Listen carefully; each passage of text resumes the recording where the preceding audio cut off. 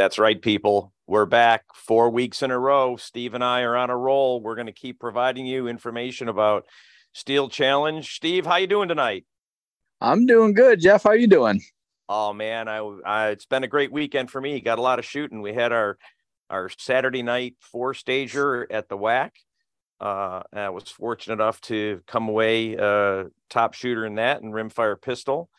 And I was shooting my backup gun. My main gun was giving me some problems during the week, and I called the manufacturer, and I'm not afraid to say it was Volkortsen.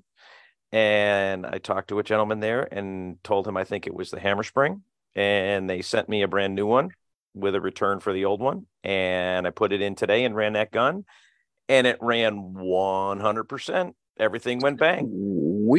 Sweet. Yeah. It's refreshing, as you well know, when you've got, you spend the money on these guns that you've got the manufacturers that back them up. So, thank you to Volkortsen and everyone there who ensured I was going to have a 100% functioning gun again. So that was good. How about you? Did you get to do any shooting this weekend? It's a funny story. So I've been shooting quite a bit for the last couple weeks, doing some trying to get back at it and throw up some sub 60 times here, hopefully pretty soon. And so took a little bit of break from that today. Richard Peterson came over, Caleb's dad, and got out the couple of precision guns. I got a Voodoo, a V22, and then Volkortsen Summit, and both topped off with some Strike Eagles on there. Beautiful, beautiful glass. And shot the Voodoo first, man. It's weird because, after doing some action speed shooting and all that kind of stuff, well, you don't pull the trigger quite as fast with like a Voodoo. And so we had targets out at 50 yards and wanted to put some on paper, and shot about 30 rounds. And then you could see the group starting to dial in, shooting Ely match, which is not inexpensive, but man, is it money well spent. So Richard was shooting, and he keyholed 3 shots at 50 yards. I'm sorry, there was 5 shots, and we're shooting 10 shots at a time because that's how much a magazine holds. And sure, we walked down there. I'm like, holy cow! You stick a spent casing right in between the 3 shots. So I don't know what the head of a 22 is, but that's just about the grouping size. Wow. And so we get back there, and he kind of looked at, I said, you got to shoot the next 5. He kind of looked at me. He's like, why don't you shoot him? I'm like, all right, challenge accepted. And so I shot 5 more rounds and pretty much put them all through the same hole. There's one that looked like elongated one of the holes just a little bit. So 2 shooters, 10 rounds, and I'll post a picture out there at 50 yards. Man, it's woo. I don't know. Stuff. Yeah, I've never been that excited about shooting any sort of precision. Haven't spent a lot of time doing it, but I called my wife and 2 girls and out of the house. No, you got to see this. You guys, this is awesome. And of course they don't know what they're looking at outside of, boy, that target's pretty far away. That's a little hole you got there. No, yeah, it's 10 rounds. They're like, you're looking wow. at you, and they're looking at it and going, okay, you hit it once, big deal. Exactly. No. We shot 10. You want to do it? Thank God they said no, because that Ely match is worth the money, but it's about 30 cents a round somewhere in there. So now, anyway, is that cool. A subsonic round? I'd have to double check. I believe that it is. It may be going. I was just going to make up a number. Yeah, I don't have. Let me see if I've got it here. And the reason I ask is because there's a couple of precision shooters that I know that are shooting precision 22, and they all shoot subsonic for the accuracy of the bullet not breaking the sound barrier. It's a flat nose. It's a 40 grain. I'd have to get the data. I believe it is a subsonic round. Yeah, I would bet it is.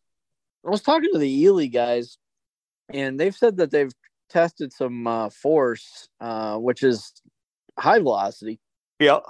And I don't know if something's changed with the difference in the ammo or whatever. They said, no, there's plenty of guys that get good groups out of, shooting force and stuff like that. But one of the things I did notice, because I didn't have any precision style ammo, the bench rester, everybody knows 10x. Didn't have any of that, but the wall thickness or the case thickness on the contact and force is a little bit, the outside diameter is just a little bit bigger, or maybe it's just a little bit thicker of a case. And so it was a little bit troublesome, kind of chambering some of those rounds in some of these precision guns. But yeah, the match just went right in there. So, man, I'm a fan, but I'll post a picture out in the podcast group later. But man, it was pretty exciting. It's pretty exciting. Well, that'll be great. And for those listening, and I posted something last week on our episode. We're only going to be posting at least directly to the podcast page. So please, if you're listening and you want to get that update from Facebook, subscribe to that. It is a closed group, but we know who we are, and we'll let you in and there. Now, occasionally Steve will repost it on his page, and sometimes I will do the same thing, but we're not going through the giant postings. And of course, you can look at, we post this on, like I think we said, SoundCloud, it's on iTunes, and it's also, I believe, on Stitcher. So those are all the places where you can get this podcast. So with Steve, you mentioned sub 60. And interestingly enough, I was looking at the A5 results, and the top 4 times in that match were all sub 60. Dang, that's awesome. But you know what makes it interesting about that? Talk to me. It's all the same person. Really? Jesse Misko cleaned up at this match. He has the top 4 times. He shot a 55-38 in PCCO, a 56-68 in RFRI, a 58-69 in RFPO, and a 59-07 in RFRO. That's smoking. Congrats, Jesse. And not to be outdone, right behind him in RFRO, Lance Jr. with a 60-46. So that's smoking fast. There were some fast times there, but kudos to Steve Wright and the entire team. We know a lot of them. A lot of them, travel around, do a lot of shooting, do a lot of work at the World Speed Shoot. In fact, I think Speed Option should be called the Area 5 crew. That's true. That's who's on that stage. But their match had an official count of 369 guns. I saw that. That's amazing. Good for those guys. That's great. Oh, absolutely. And Jeff, I was looking earlier. One of our very own, Randall Miller, shot a personal best in rimfire rifle open. Shot a 65 and some change. Is that crazy? She's killing it. I'm glad I'm not shooting rifle right now. Woo! It's on fire. I've always joked about, maybe I'll go to a match and identify as a girl or a lady, but I just get my butt kicked there too. So probably so. So congratulations, Randall. That's a huge accomplishment. Yeah, looking here, let's see here, RFRO, and we'll look at category leaders. She ended up cranking a 65-57. That's awesome. That is smoking. That is just smoking it. That's fantastic. I'm just looking here that when you look at the page, it's got a lot of data, but yeah, it's just some phenomenal times on these stages. That's fantastic. And, not to be outdone, when you look at this match too, and this is something that I've said a lot, we had, 369 shooters at this match, very heavily attended by senior, super senior, distinguished senior, even the juniors, just a huge amount of participation in the categories, and that's fantastic to see. And speaking of categories and matches like this, Zach and I are working up a proposal for a slot policy for this year. Can't talk about what the logic is behind it yet because we got to get it approved. But we've been running the numbers on the World Speed Shoot and the completed area matches, to provide that to the board, to give them an idea of, how many slots would be given out for the 2024 World Speed Shoot. So keep an eye on the board minutes. I'm not sure when that's going to be presented, but again, we're pulling together the numbers for that. Awesome. Look forward to it. When do you think it will go to the board? I think maybe the end of this month we'll be able to get it on the agenda. I'm not sure. We definitely don't want to waste time waiting. So I think after Zach and I've written, of course, a program that pulls in all the data and calculates it. And there's little anomalies that we actually had this happen at Area 3, where an unclassed shooter won the carry optics division. Interesting. Which gives that person, should there be the slot policy, they would more than likely earn a slot. But we don't award anything for the U class. You must be a classified shooter. And of course, this person is now a classified shooter after shooting that match and having an 8 in there. So that threw a little loop into my program, and had to fix that when I looked at giving out awards, and U's were showing up, or not awards, slots. So, but yeah, looking here, just some, top of the names here, top 10 was filled out by Jesse, Lance Jr., Carly Chadwick, Tanner Gibson, and Adam Reno in the top 10 overall. And then you just go down the line, and it's just a who's who of people who we know. In fact, as I'm going down here, I'm getting into the 30s before I'm still like seeing people that we know, which is fantastic to see them, shooting their area matches and attending those. And again, Steve and the crew, I think Steve might've been the range master. I think Janice was actually the match director for this match. Not 100% sure on that, but to put this match off without what looks like to be without a hitch, you never know what's going on. I did see some pictures. I think they got a little wet today. Little liquid sunshine dropped on them. Keeps them honest, right? Yes, exactly. So what do you got coming up this week? You got much going on shooting wise? Yeah, a little bit of training, trying to shoot 2 to 3 days a week and get my eyes back to where they once were. But the bifocals I'm not sure if that's helping or hurting my game. But the other thing that I've been doing, and I think you and I may have talked about this for the last 6 months or so, maybe I mentioned on a previous podcast, but I've been playing tennis for the last 6 months and lost about just over 20 pounds. And so I actually forwent a local match on Saturday, a 6-stager to play tennis, which has been good. So I enjoy that. And it's, it's kind of like you're exercising and, I don't like you're exercising. I got a feeling if I got out there, it would be like, okay, we got to do this. How many more times? And for like a set, and then how many for a minute? No, give me 3 games. I'm done.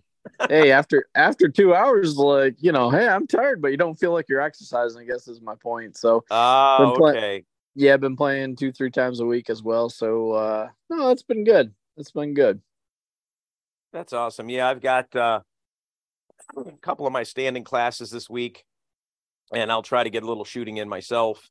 I think this week we're working accelerator, which pretty much ate my lunch at the Worlds and ate my lunch at the match today. And it's one of those things where I wish I could blame the gun, but I shot everything else pretty well. It was my brain not focusing on the dot on the plate, and we all get there. So accelerator is actually a pretty interesting stage. It's definitely in the top 4 fastest stages, and I think that over the course of the last couple of years, a lot of people have proved that you can shoot it in the 6s. The last time I shot it at a match here, not last weekend, the weekend before, shot a 709 and felt like I could have pushed it a little bit more. And I think the other thing that I've started to implement a little bit more into my regimen. I need to do more of it as dry firing. It's interesting when you look at the dry fire targets like Bill Duda's go fast don't suck targets. Yep. I think the interesting part, and we talked about this maybe a year or two ago, the interesting part is once you look at the dry fire targets, the aspect ratio of what the stage looks like in 2 dimensions, it's very interesting how big or how small those targets are from stage to stage when you're standing in the quote unquote box, at least in my basement. An accelerator definitely has some of the largest plates. Don't get me wrong, the first shots, are plate 1's not overly large, and plate 3 is a little bit smaller, but they're definitely a lot bigger than some of the other stages you go out and shoot, like even the back plate on speed option or some of those. But yeah, accelerators definitely got some bigger plates, and definitely encourage people to push the pace a little bit more on accelerator. Oh, absolutely. Well, one of the things I always show my students in Showdown is a great one for doing this. Everybody treats, if you're shooting it, say, from the left box, and you're shooting the big plate number 1 first, and then of course the 10-inch plate as your second shot. A lot of people are willing to treat that as, a drive-by, maybe not a hard drive-by, but a soft drive-by. But if you get in the right position, now you have to be outside the boxes, and you line up the 10-inch plates on the 12-inch plates, it turns out, except for the corners, they're visually the same plate. You're shooting the same aspect. And so this is something that I've started incorporated into my training with myself and with my students is if it visually is the same, then you should be treating it the same way. Sure. Just because it's at 25 yards is irrelevant. Yep. Yep. So, a lot of people will be, I've kind of changed my shooting stature sorry, rewind that. I might delete that. I might leave it in. I don't know. I'm too lazy to edit these things. I've changed my shooting order on both Roundabout and Showdown after watching a lot of the fastest people shoot it in at the Worlds. And so again, in Showdown, if you want to number, the way I number the plates is, of course, the big one in the back is 1, the small one in the front is 2, the small one in front is 3, the big one in the back is 4. I'm actually now shooting it 1, 2, 3, 4 stop. Yeah. Driving across. And, I always used to say, I shoot like molasses right to left. And I stopped using that as an excuse and going, well, if this is going to be the faster way to shoot it, then you better learn how to shoot it fast that way. Right, for sure. And, I think that's something that a lot of people out there, you get stuck in a rut in how you shoot it. And sometimes a change, even if it might not be, quote unquote, one of the most efficient methods. I mean, if you think about it, coming off of plate 2, you have to go all the way out to plate 3. And whether you go 3-4 or 4-3, the gun's got to go out there. It just depends on, are you going to shoot through plate 3 or plate 4 going left to right or right to left? Right. If that makes sense. It does. And of course, it was funny. I was testing my students on how I number Roundabout.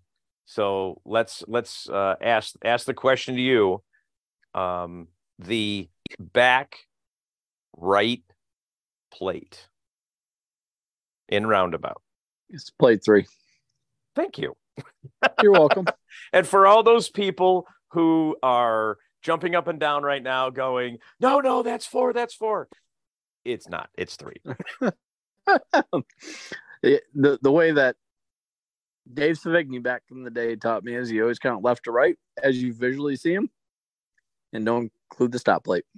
Yep. And the way that I also do that is you consider it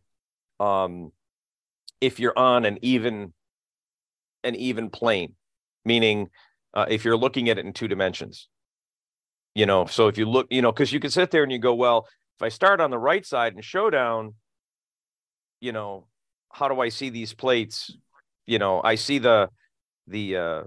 I see plate 2 as the furthest right plate, but it's how you look at it in 2 planes instead of 3. Yep. If that makes any sense. It does. And most of them number easy. Those are, roundabouts 1 because they're both at that 8 foot off of the center to the right. It throws any, it's like, I think we can all agree on 5 to go, which plate is 1 and which plate is 4. Is that a fair assessment? Yep. Pendulum, smoke and hope, those are pretty straightforward to figure out. Pretty obvious. Jeff, you know what I was thinking about? What's that? I think we should do a segment during every podcast and talk about in a little bit of detail about troubleshooting gun problems. I love the idea. What I've come to learn over the course of time, you've been doing this as long as, guys like you and me have been doing it. You've seen a lot of stuff. And I'd hate to bombard one podcast with 2 issues, but okay, Jeff, I'm going to bombard the podcast with 2 issues. So, hey, we got time. Let's hear it. Okay. So the first issue had a guy that was having like a bolt drag issue with a Volquartsen upper and a tandem cross lower. So it's a Volkraken. Wade, you can thank Wade Shaner for that. I think I pay him like a penny every time I use the term Volkraken. Probably do. He gets a little royalty on that one. I do. Thanks, Wade. Anyway, so he was having just the gun wasn't, cycling as smooth and wasn't running as well, so on and so forth. So I reached out to him. I said, hey, is it a relatively new bolt you got in there? And he said, yeah, how'd you know? And I said, well, reach out to Volquartsen and tell them what's going on, and they'll either send you or you have to buy a new trigger bar. And he goes, well, why do you know that? Well, I sell a lot of Volquartsen uppers, and a lot of people put them on tandem cross lowers. So what had happened was there was a slight modification to a Volquartsen bolt that had happened, and again, this is from both the Volquartsen side as well as the tandem cross side. I can send you an email that walks you through 8 pages of dialogue and pictures and contact points. And math is hard, and so is reading. So you tell us a story instead. Yeah, right. And so there was a couple of small changes that were made to the Volquartsen bolts, whether intentional or not. But what it did is it changed the contact point of where the bolt is riding on the trigger bar. And so I'm sitting here looking at one right now, Volquartsen trigger bar. So if you have that issue and you've got a newer Volquartsen bolt, you may have to just get a new trigger bar. And so is this with, like if I were to get a new bolt for my Scorpion, would I possibly experience the same situation, or is it just when we're looking at combining companies' products? Combining companies' products. Okay. That's fair. Is what I've been told thus far. Right. Yep. And that's fair. I mean, there's a lot of stuff out there. A lot of people do, a lot of builds on their own, and they're getting parts. And so this is really good, and it's funny, just to expound on the whole topic of, diagnosing stuff. I am done using the excuse, well, it's 22, it's not reliable. Unless I put like 3 hits on a round that doesn't go off, it's not the ammo, it's the gun. Yeah. And I've had some fun. I don't know, it was a year or 2 ago, I'd probably it's like I would fire it and it would go click, and I would eject it and grab that round and put it back in the gun with it slightly turned. I had like a crown. It looked like a flower on the top. It's a daisy. I'm like, okay, this was the ammo. But I had an issue. With the Volquartsen rifle. When I started shooting that again, started getting some failure to fires, and you you have to take a systematic approach at looking at it. And the first thing I did was I took the bolt apart and I looked at the firing pin, and I went, yeah, this is one problem right here. Right. And so I changed that out, and I was still wasn't as bad, but one is bad if you're in a match. If you have one failure to fire. And that's when I then changed out the hammer spring and ran like a champ after that. Yep. And despite popular opinion, there is preventive maintenance that should be done on your firearms. Yes. And I'm the worst one for it, Jeff. I've told people before, hey, if a gun stops running, I'll just get another one, that kind of thing. But it's sorry. See that safe? That third safe over there? That's just full of dirty guns I don't want to clean. Actually, you're not wrong. You're not wrong, Jeff. So maybe that's what I'll do is I'll come up and I'll offer to clean all your guns for you and do visual inspections on them, put them all back together for a day of training. Is that a fair deal? That's not the worst offer I've had today.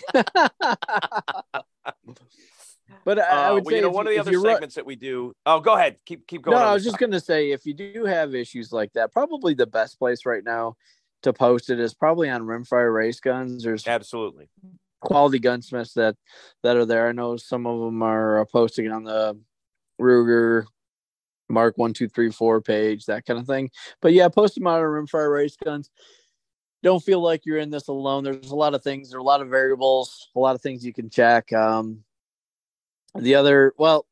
me and I'll go through the other issue that I helped diagnose from 800 miles away the other day. We'll talk about that one next week. But yeah, there's a lot of us that have been through, maybe not seen all the exact issues, but certainly seen more than a couple in our time. Absolutely. So post them out there and we'll eyeball.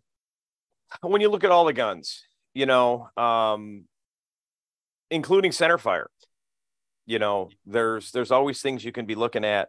I had an issue with my single stack open gun. Mm-hmm. I just could not get it to cycle. And after talking with a number of people and then doing some research on what the difference between a fast burning and a slow burning powder and what it does with regards to actuating a slide. Yeah. I went to a slower burning powder and the gun runs like a champ now. Oh, that's interesting. So there's definitely a lot of that. So yeah, Rimfire Race Guns is a great resource. Like you say, there's a lot of people out there. And some are right and some are wrong. And, it's sometimes it's tough to, you see a picture, what's wrong with this? And, you're going to get a lot of different ideas and answers, and some are going to be right and some are going to be wrong. And I think that's the other thing that I always try to teach my students is learn how to take apart your gun, learn how to clean it for just that reason. You can do the visual inspections. You can find, for sure, one of the ones I found last year, and it would have been a catastrophic failure had it broken while running, was the half moon on the recoil spring rod on a, kind of standard 45. Yes. Yep. It was no longer a nice half moon. It was cracked. And it was about to probably break. And, call the manufacturer. Hey, send me a couple of these. How much? Put them in the mail. Here's my credit card. Boom. Fixed, and I guess the other, I'm sure you have a toolbox full of parts. I've got a couple areas of the house, the shop, the basement. I got parts there. I've got a basket of parts over here for JP. I got some different weights. I've got recoil springs. I got some triggers. What do you need? My point in this is that when you find something that's broken, buy at least 2 if you can. So you can replace the part that's broken, and then you have a spare for if the new one goes down to keep you running to then give you an opportunity to order more. Or you just buy a spare gun or two, and then if that one breaks, you can. That's Safe 4. Safe 4 is all the guns that have minor issues and don't run, and you just don't feel like fixing them right now. That's pretty funny. Well, let me just recap here. Looking at the major match schedule, next weekend, Missouri State Steel Championships, put on by the Central Ozark Practical Shooters. Again, end of June, Michigan State Steel Challenge Championships, and that's the one that is supporting the Ryan Rocks Outdoor Adventures, which we've talked about, and that's pretty cool. Then we got a couple of weeks off of major matches, and about towards the end of July 20th, that weekend, we have the Area 8 Steel Challenge Championships in Wampum, Pennsylvania. So I'm sure you're going to see a lot of our northern friends going up to shoot that. And then that same weekend, if you want to go further north, you can go to Canada, Alberta, and the Canadian National Steel Challenge Championships are that weekend. Sounds cool. Yeah, first weekend in August, going to be another busy weekend for shooting. You've got the Area 7 Steel Challenge Championship sponsored by Tandem Cross.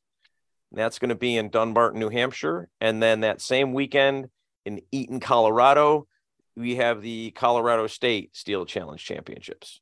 So there's a lot coming up. That's awesome.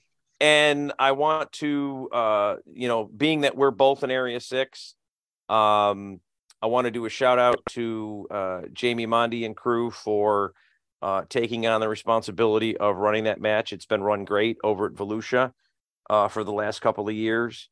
Sign up is light right now. So I want everybody listening who is thinking about going and shooting Area 6 to please get signed up and get your slots locked in.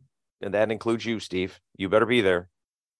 Man, you know what I forgot until I got about 18 people that texted me yesterday, and you know who you are, and I thank you, is the World Rimfire match opened up yesterday. Oh, there you go. Yeah, that's going to be in the historic Cavern Cove, Alabama. So when I first started shooting a lot, 2016. So I think it was there 16, 17, maybe 18. Then I went to, I don't know, someplace else, an old fort, and then it's been at other place it doesn't matter, and a third place it doesn't matter. No, yeah, that's the year that we don't really want to talk about in Missouri. That was a bad deal. Anyway, and then the folks up at Orsa, fantastic, John Suter and those guys did a great job the last 2 years with it. And then it's coming back to where I consider home, because that's where it first was when I started shooting, Cavern Cove, Alabama. And I think when I signed up, there's only 70-some more spots open. So yeah, that match usually fills up. You better sign up. Yeah, absolutely. Yeah, definitely. So, all right. Well, Steve, we're making these short and sweet. I think we got a good one in the can here. What do you feel? You got anything else you want to tell the people? Hey, give me one more second. Let's spend 38 seconds on it. Can you talk about when the USPSA president election starts? Is it next week? That election cycle starts June 15th. Okay. So that would be this coming week. Okay. I know that this year there are also a bunch of area director voting. I know Area 6 definitely has a director's vote, and there may be others. I was listening to another podcast, and there are pages on the USPSA site, which you can go to, and I'm actually going there right now to see if I can find out board objective matchbook. There should be something here. Now we'll have to find it. We'll post it on the Facebook page, but there is a way that you can go to the USPSA site and get a breakdown of all of the people running for the different positions. And I'm sure Okay. it's in my USPSA magazine that's been sitting on my counter for the last, I don't know how long it's been there, Jeff, but it's been more than a couple days. I did see a number of when I thumbed through it to see because I'm like everybody, you thumb through and you look for any pictures you might be in or any pictures you know of the people. Then you go back and you read the articles later. Like I said, reading is hard. That's pretty funny. Yes, but here we go. If you go under media and info, there is a link for USPSA elections, and in there you've got the elections for president, which has a bunch of information on that, and more importantly, the candidates. So let's just give those candidates a shout out. Todd Jarrett, Steve Moneypenny, Dexter Lopez, Luigi Lee, Steve Wright, Ray Hurst, and on the page is still Yi Min. I know he has stepped down as the president at the current time. I'm not sure if he's going to be running for president again. And then there's also information on the page with the Area 6 director, which right now that's going to be Ben Berry, Kyle Stevens, and Matt Hopkins. And then finally, Area 8 is also got elections. And those candidates are Vincent Lucetti and Russell Fortney. So if you go there, all of these, at least most of them, have links with each candidate's position, with the questions that were asked to help you better decide who you choose to vote for. And speaking of voting, voting is usually abysmal. So I'd like to reach out to everyone who's listening to this podcast that is eligible to vote based on the bylaws. And they did just make a minor change to the bylaws dealing with any lapsed memberships to make sure we had enough people to vote. But please take the opportunity to read those Q&As and those bylines and bios on the candidates and make your decision. And when you get the email to vote, please vote. Please vote. Awesome. This, as a person, I know who I'm voting for, but as the podcast, I would just ask that you go out there and, read the bios and make a decision and vote.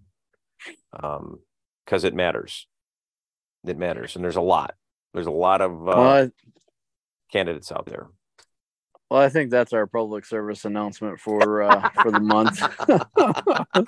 Yeah, it's tough to really hear how many people actually do vote. So your vote matters. So same. I'm not going to tell anybody how to vote, but strongly encourage people to vote. It's our president to pick, and you gotta do your thing. Yep, sounds good. All right, All right, Steve. Well, this sounded really good. We'll get this mastered and get this out tonight, but you know how we end everyone. Give them that discount code. Yeah, go out to RageStore.net and use discount code STPodcast10. All right. We'll talk to you next week, Steve. Good talking with you. We'll see you, man. Bye-bye.